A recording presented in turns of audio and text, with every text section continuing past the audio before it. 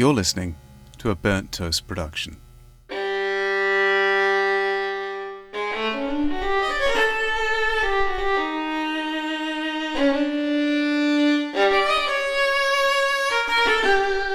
Jonah Blake is not who he says he is.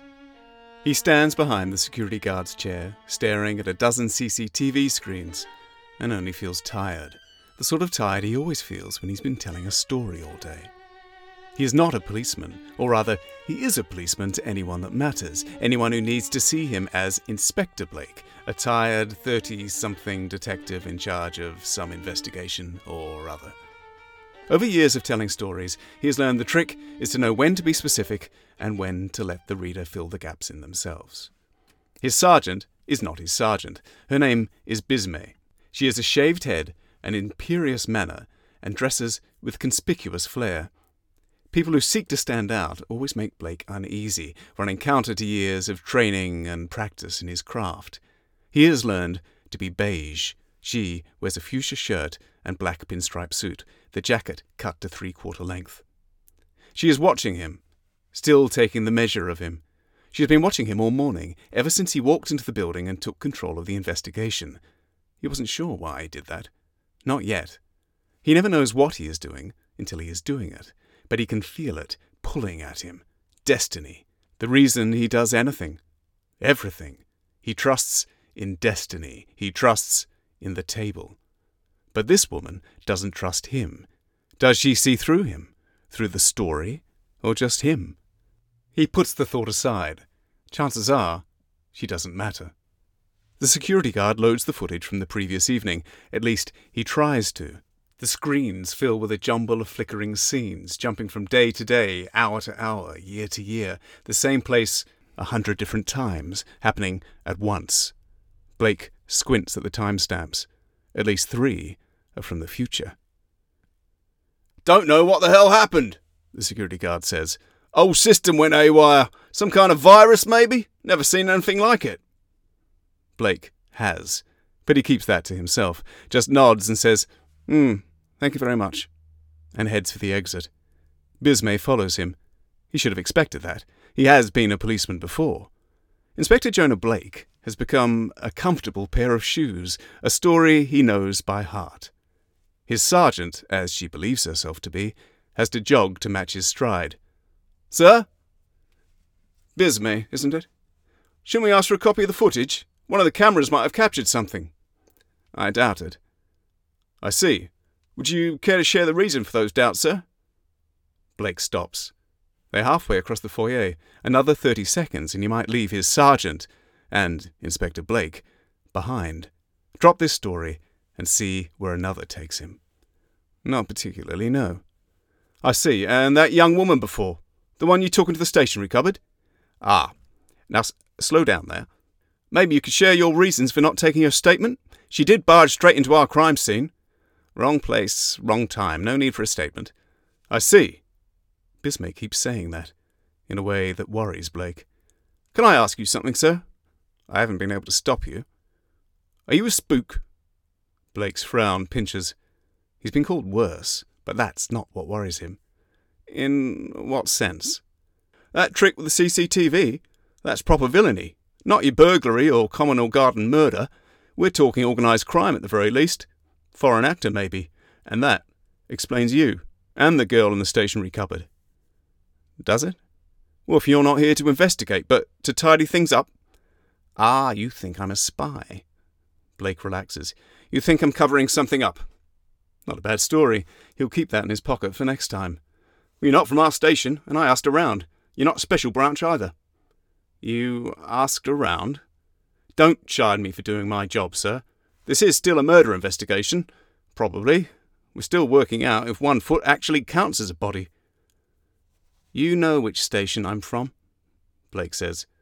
"Do I?" "Of course you do." Bismay blinks twice, puts her fingers to her head to steady it. "Oh, yes. Of course I do." And Blake feels tired again.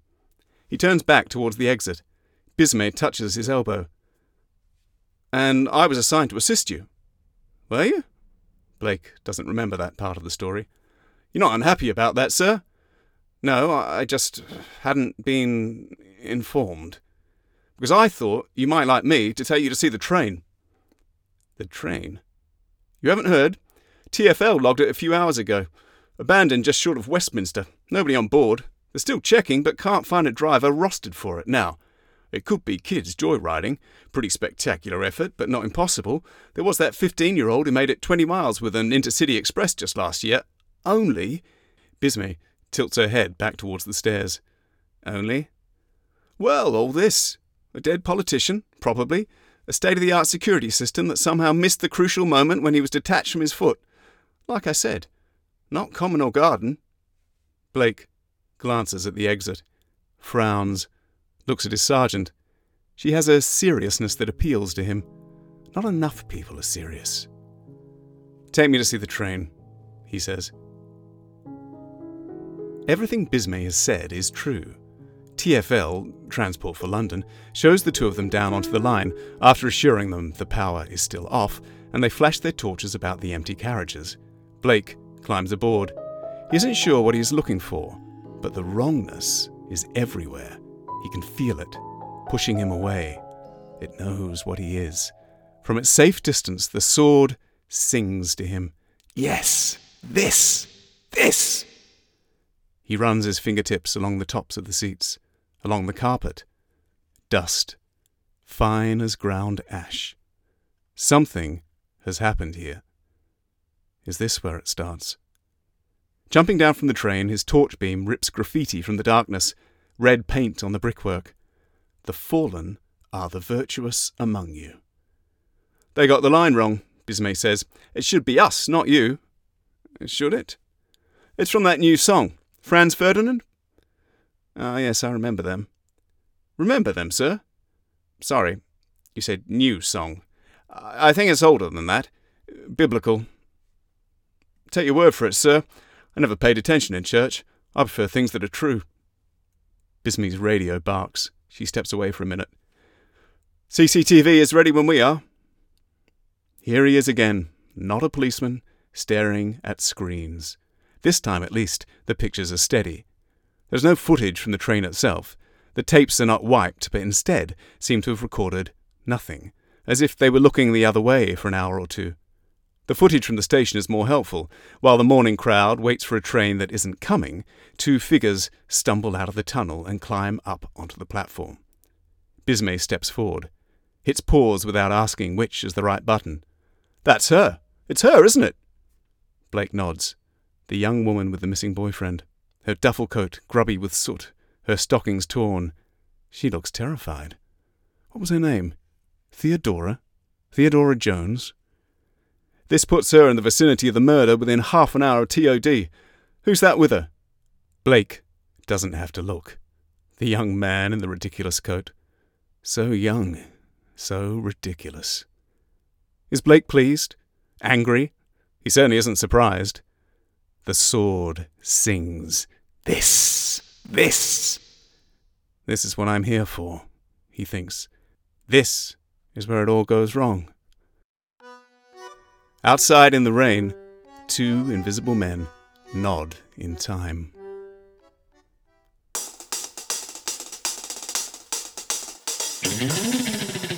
The Terrible Business of Salmon and Dusk. Book 1. How to Disappear Completely. Written and performed by Mike Bartlett.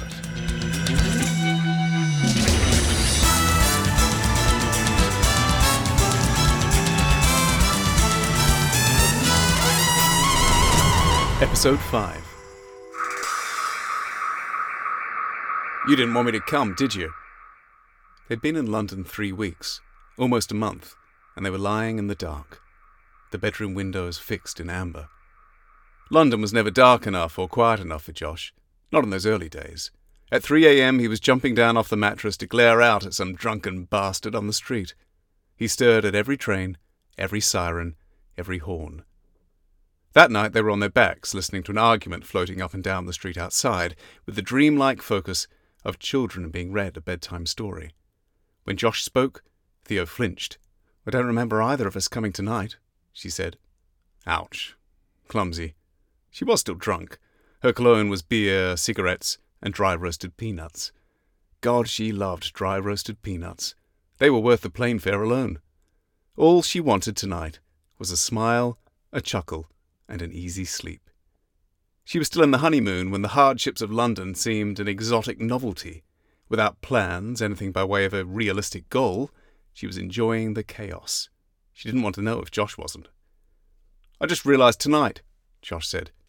"You never asked me to come. I just assumed." Theo measured her honesty against her tiredness. "Didn't you want to come?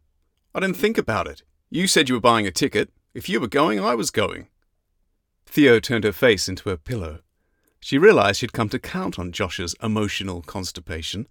It was easier to imagine him as a boy without feelings when he never brought them up. She could imagine his silence as accord rather than acquiescence. They were equals, but maybe she had always known she was the difficult one. His was the patience and the devotion, hers the whim and the thoughtlessness. Exposed, his weakness painted an unpretty picture of her.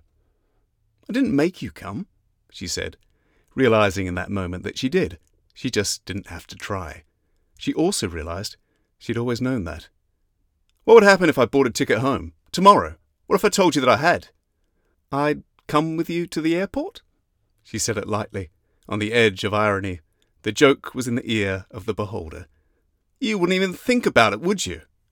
She wanted to say she would talk him out of it. She would argue, but she didn't know if that was true and couldn't count on being convincing. "You know I'd miss you." "Do I? I think you'd just let me disappear." "I wouldn't." He breathed hard once. Was that a laugh or relief? In the dark, she couldn't tell. "I can't go back," she said. "Why not? You can finish uni. Come back here when you're ready." "I am ready." "Ready for what, Theo? You don't even know what you want to do. It's just dumb pride." "No, it's not. I can see the person I want to be, the person I need to be. I just need to work out how it's done, that's all." "And what if you can't work it out?" "Oh, shut up. I'm tired and I'm drunk. If you want a meeting, talk to my people in the morning." She rolled over, hard, taking most of the duvet with her. The other argument came back up the street in a different language. This city, never still, promising everything. "I'm ready for anything," Theo said, as it passed. "That's why I'm here. For anything. Even if I'm not." It wasn't a question. "I wouldn't let you disappear." He didn't believe her. Back then, neither did she. The Albion is a short walk from Camden Down Tube, standing whitewashed and proud on the corner of a polished row of Victorian terraces. Theo peers through double-glazed bay windows at lives that seem as fictional as her teenage rock star dreams. Expensive minimalism, framed prints, leather and chrome. She wonders again about a shortcut, about the right door that will take her from the pavement to that living room, from tourism to citizenship. Like too many other London pubs, the Albion has been gutted. It's a hollow thing, its ancient walls little more than kooky veneer for a soulless, minimalist interior. Where there was once warmth, there is now aloof huddles of designer furniture, a sobriquet that, as far as Theo sees it, raises two questions. What sod designed it, and for what purpose, given no bugger would volunteer to sit on it? There are flat screens in every corner, indiscreetly offering sport, soap operas, or music videos. It's early, but the place still feels emptier than necessary. An old bloke in a flat cap sits alone at a spindly table, glancing around every now and then as if trying to remember where he is. Nearby, 3 young bearded blokes furiously text over espresso martinis. As Theo approaches, the landlady puts down a rag, straightens her shoulders, and smiles like she has borrowed someone's better teeth. Her name badge announces her as Carol Wilson, General Manager. She is 48 and South African. Her foundation cracks under the stress of her enduring smile. She asks Theo if she knows about the pub's new range of craft beer, but her bright tone dims on sight of the card in Theo's right hand. "Oh, not again. It's not even funny." "This is the right address, isn't it?" Theo holds up the card. The landlady makes a point of not looking at it. "I'm going to get a poster made. You're the 3rd one this week. It's been going on for months. Does it seem funny to you?" Theo has to admit she is yet to see the joke. "So, You don't know anything about the people on this card. The boy gave it to you. Asian boy, right? Funny hat? That's what everyone says. Is it some internet thing? If I find out it's an internet thing, I'm going to be seriously pissed off. Theo says she is confident it's not an internet thing, although that is as good an explanation as any other. She eyes the beards and their martinis, wondering about hidden cameras and viral marketing. But she has to return to her initial diagnosis. Someone is playing a long, cruel joke. How or why it is connected to Josh's disappearance or his boss's murder remains unclear, but maybe that is the point. She is supposed to be confused. Nothing is intended to make sense. Detectives? Thieves? Time travelers? Nonsense. Has to be. There is no better explanation. The landlady seems to think the least Theo can do is buy a bottled beer, but her wallet is even emptier than it looks. Instead, Theo wrestles a weak-wristed sort of guilt back to the front door and considers her options. Turning for the station, Theo stops. It has taken her the best part of the afternoon to get this far. She's almost knackered her already poorly Oyster card. More than that, she has nowhere else to go. All that awaits her at home is yesterday's laundry and an iPod's worth of maudlin indie. She takes the business card from her satchel and checks the details again. She is in the right place. This is her last link to Josh. A bus passes, its windows already lit, but the only other witnesses are a triumvirate of teenage girls at the bus stop across the road. There is something odd about the way they're sharing a cigarette. Oi! Across the road, the tallest of the girls is gesturing with a minimalist twist of her head. Her dreadlocks rattle against the bus stop glass. Any other day, Theo would keep walking, but it occurs that maybe the address isn't about the pub, but this corner, a meeting place. The three girls stare with practiced aggression as she crosses the road towards them. They wait for Theo to speak first. Sorry, Theo says. I thought you were talking to me. Know what you're looking for, don't we? Says the tallest of the girls. Clearly, she's the group's spokesperson. The three of them are in school uniform, more or less, but each of the uniforms is different, which is odd, as each of them is from the same school. Only the tailoring is different. The skirts ranging from ankle length to miniskirt, the blazers single and double-breasted, the ties more or less formal, the shoes sandals, boots, and trainers. Theo wonders if the uniforms have been stolen from a museum, from a display of outfits past and present. Is that what the kids are into these days? At 22, she feels older than seems fair. Worrying that she has stumbled on a drug deal, Theo takes the card from her pocket and holds it out. Do you know what this is? Busy taking the cigarette back, the tallest girl doesn't look. She polishes the blue Peter badge on her lapel. Course I do. Course she does, says the girl on her right. Theo is going to say more, but is distracted by the cigarette. More accurately, she is distracted by the way the girl smokes it. She draws deeply on the butt, smeared with pink lipstick, and exhales a small hurricane of blue smoke in Theo's direction. This done, she inhales the smoke again, and, as far as Theo can tell, blows it back into the cigarette, before passing it to her left. That's a neat trick, Theo says. I can't even do rings.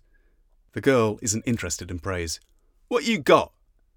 Theo shows her the card again, but the girl isn't interested in that either. Got any cigs? Oh, a couple of silk cut? We'll take 'em. What else? More, says the girl on the right. The girl on the left is busy blowing perfect smoke rings. A small convoy of them expands from her popping goldfish lips, only to contract and return a few seconds later. Theo wonders if she has walked to her own mugging. I should say now that I have no money, and my phone is old, seriously old, pretty much obsolete. Don't want your phone, the girl says. Her chorus snorts. No phone! Oh, okay, well, that's promising. Sorry, I'm not really sure what we're talking about. Do you want in or not? In? To your gang? The girl clicks with impatience at the card in Theo's hand. Theo inclines her head back across the road. The woman there said I was in the wrong place. Right place, wrong time.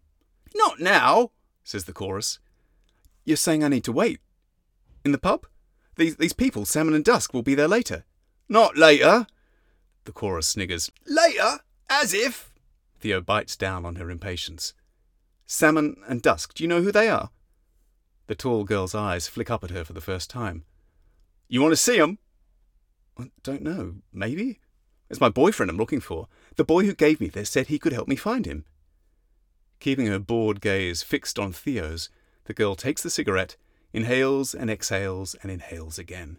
The cigarette is undiminished. A few glittering embers lift from the girl's stockings to return to its tip. Kiss your hand, she says. Why? Ain't gonna hurt you, I just need to see. See what, exactly? What you got on offer? Before Theo can make sense of this, the girl leans forward, snatches her wrist, and draws it in so hard that it is all Theo can do not to topple over. The girl stares for a few seconds at the back of Theo's closed fist before looking up with an ancient sort of tiredness. Can't read your palm if I can't see it, can I? Oh, right. Sorry. Annoyed at herself for apologising, Theo turns and opens her palm regardless. The girl leans over and spits into it. Disgusted, Theo tries to pull her hand clear, but the girl has a grip of iron. Weirder than that, her spit is black as squid ink, pooling on Theo's palm before spreading out to map love lines, lifelines, and tributaries. The girl takes it all in with the kind of enthusiasm she might have had for flossing her teeth. Bad week for you. Well, it's not exactly news to me. I'm talking next week, real stinker. Great, thanks. Aren't you supposed to flatter me? I'm not sure I want to pay for bad news. The girl sniffs. I'll take you 20. Deal? What 20? Gutter. Camden High Street, next Tuesday. Deal or no deal? I really don't understand what you're asking for. A moment of your time. We've got a deal or not? Theo glances across the street to the sterile face of the pub. It has started to rain. There seems little immediate danger of the day getting any worse. Yeah, sure. Why not? The girl reaches into her blazer and pulls out what looks like a wad of lottery tickets. Still gripping Theo's wrist, the girl flips the book open and presses Theo's thumb down on the first available ticket. Theo is about to object when a cold judder runs through her, like the reminder of a lurking disappointment, something she's been trying not to think about. She sees a £20 note dropped in the gutter, shivering in the wake of a lorry as she bends down to snatch it. As she reaches for it, the note vanishes. The lorry too. She is on the other side of the road, watching this girl with a squid ink spit, stand up and pocket the note. And now she is only where she is. Snatching back her hand, she sways where she stands, abandoned by a train of thought. The girl studies the ticket. A clear, inky imprint of Theo's thumb marks the paper. What just happened? You gave me a bit of your future. Ta. Theo blinks. Say that again. It's there, the girl says. Theo looks at her palm. She looks at her thumb. What's where? The Albion, just behind you. Turning, Theo sees the girl is right. The pub is there, except it isn't the same pub. Except it is. The facade has been stripped of its whitewash and the windows are frosted yellow. The tiles and brickwork are cracked and grimy. It looks older, but Theo somehow knows the reverse is true. This is how the pub looked before. The stylish lettering has gone, replaced by a crooked sign slung above the door. The door is no longer glass, but dark wood. It flies open as a bouncer boots a red-faced old bloke out onto the pavement. Dressed in an undertaker's top hat and morning coat, the man spins and swaggers, considers attempting re-entry, but thinks better of it. Tripping away, he mutters to himself, rewriting the past minute, rehearsing new crimes and heroism that might earn him drinks in the nights ahead. Theo looks at her palm. The ink. There was something in the ink. Absorbed through the skin? What have you done to me? The girl sniffs. Easy getting on a manor as long as you've been there already. If you ain't, you need someone to show you. It takes Theo a few seconds to pass that. What did you show me, exactly? What you asked for. You want Nero. He's all right. It's his lordship you want to watch out for. Smooth bastard. Lordship. Theo wonders if there is a condition where your own language no longer makes sense to you. She has read of coma victims waking up with a spontaneous gift for Mandarin. Right now, she feels she would do better translating that. She doesn't look away from the pub, gripped by the irrational thought that doing so will lead it to disappear. It's the physical equivalent of one of those old magic eye pictures, only apparent from a certain angle, easier to lose than it would be to find again. Paying scant attention to the evening traffic, she starts back across the road. "Hey!" The girl is beside her, hand out. "Silk cut." "All right. Yes." Theo fishes the pack from her duffel coat. She realizes it has stopped raining, and yet it is still raining at the bus stop. Between there and here, the air is alive with a small and hastily assembled constellation of insects, moths and gnats and butterflies arranging themselves in a loose arc. With a jolt, Theo realizes this arc, which she has just passed beneath, marks the line between the rain and the dry. She looks at the pack in her hand. "Actually, could I keep a couple for myself? I think I might need them." The girl shrugs. "Didn't write nothing in concrete, did we?" You've been listening to The Terrible Business of Salmon and Dusk. Book 1, How to Disappear Completely. Written and read by Mike Bartlett.